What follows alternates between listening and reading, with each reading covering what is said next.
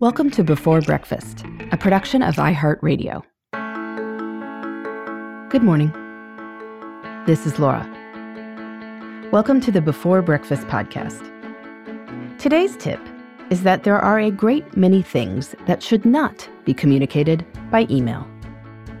If you are working from home, as many of us still are these days, email is often the easiest way to communicate with people. But for certain topics, picking up the phone, setting up a video meeting, or even meeting in person might actually save time in the long run.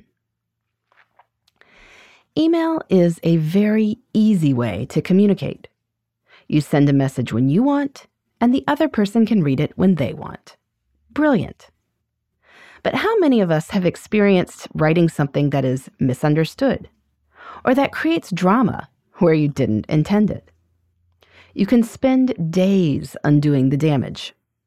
Or you wind up sending half a dozen emails back and forth to clarify what seemed straightforward to you at the time, but in retrospect, wasn't. So here are a few guidelines. First, emails should be short. Many people don't read past the first few sentences.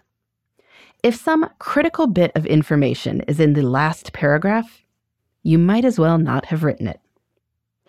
So, in general, if you find yourself writing more than 5 to 6 sentences, call or set up a video meeting instead.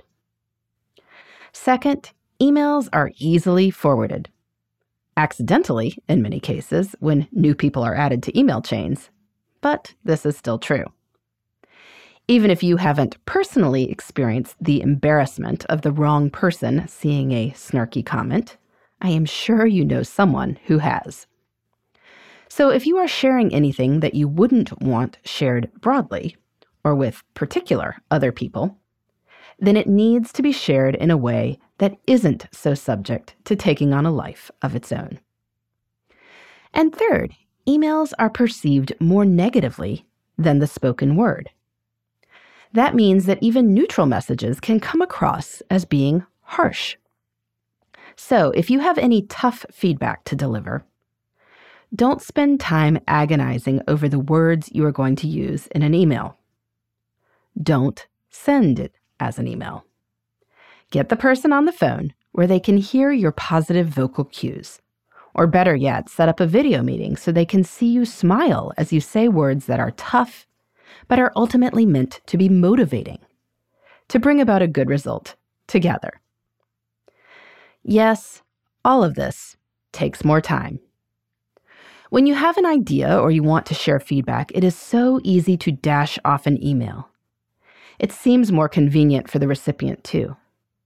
You don't have to interrupt what they are doing, whereas a formal conversation takes time. But when someone quits his job because he thinks you hate him, when in fact you are just trying to steer the project in a different direction, well, you have a big problem on your hands. One that is going to take a lot more time to fix than setting up a video meeting.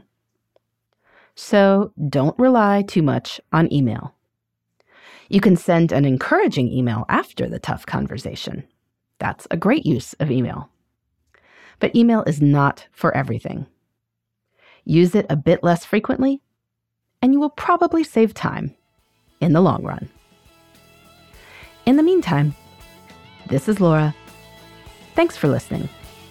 And here's to making the most of our time.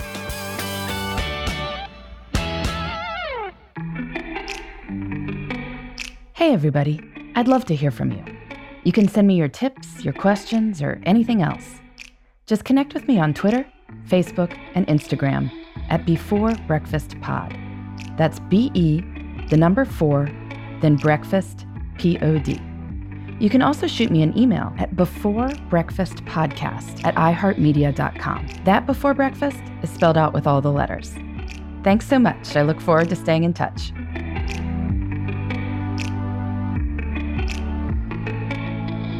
Before Breakfast is a production of iHeartRadio. For more podcasts from iHeartRadio, visit the iHeartRadio app, Apple Podcasts, or wherever you listen to your favorite shows.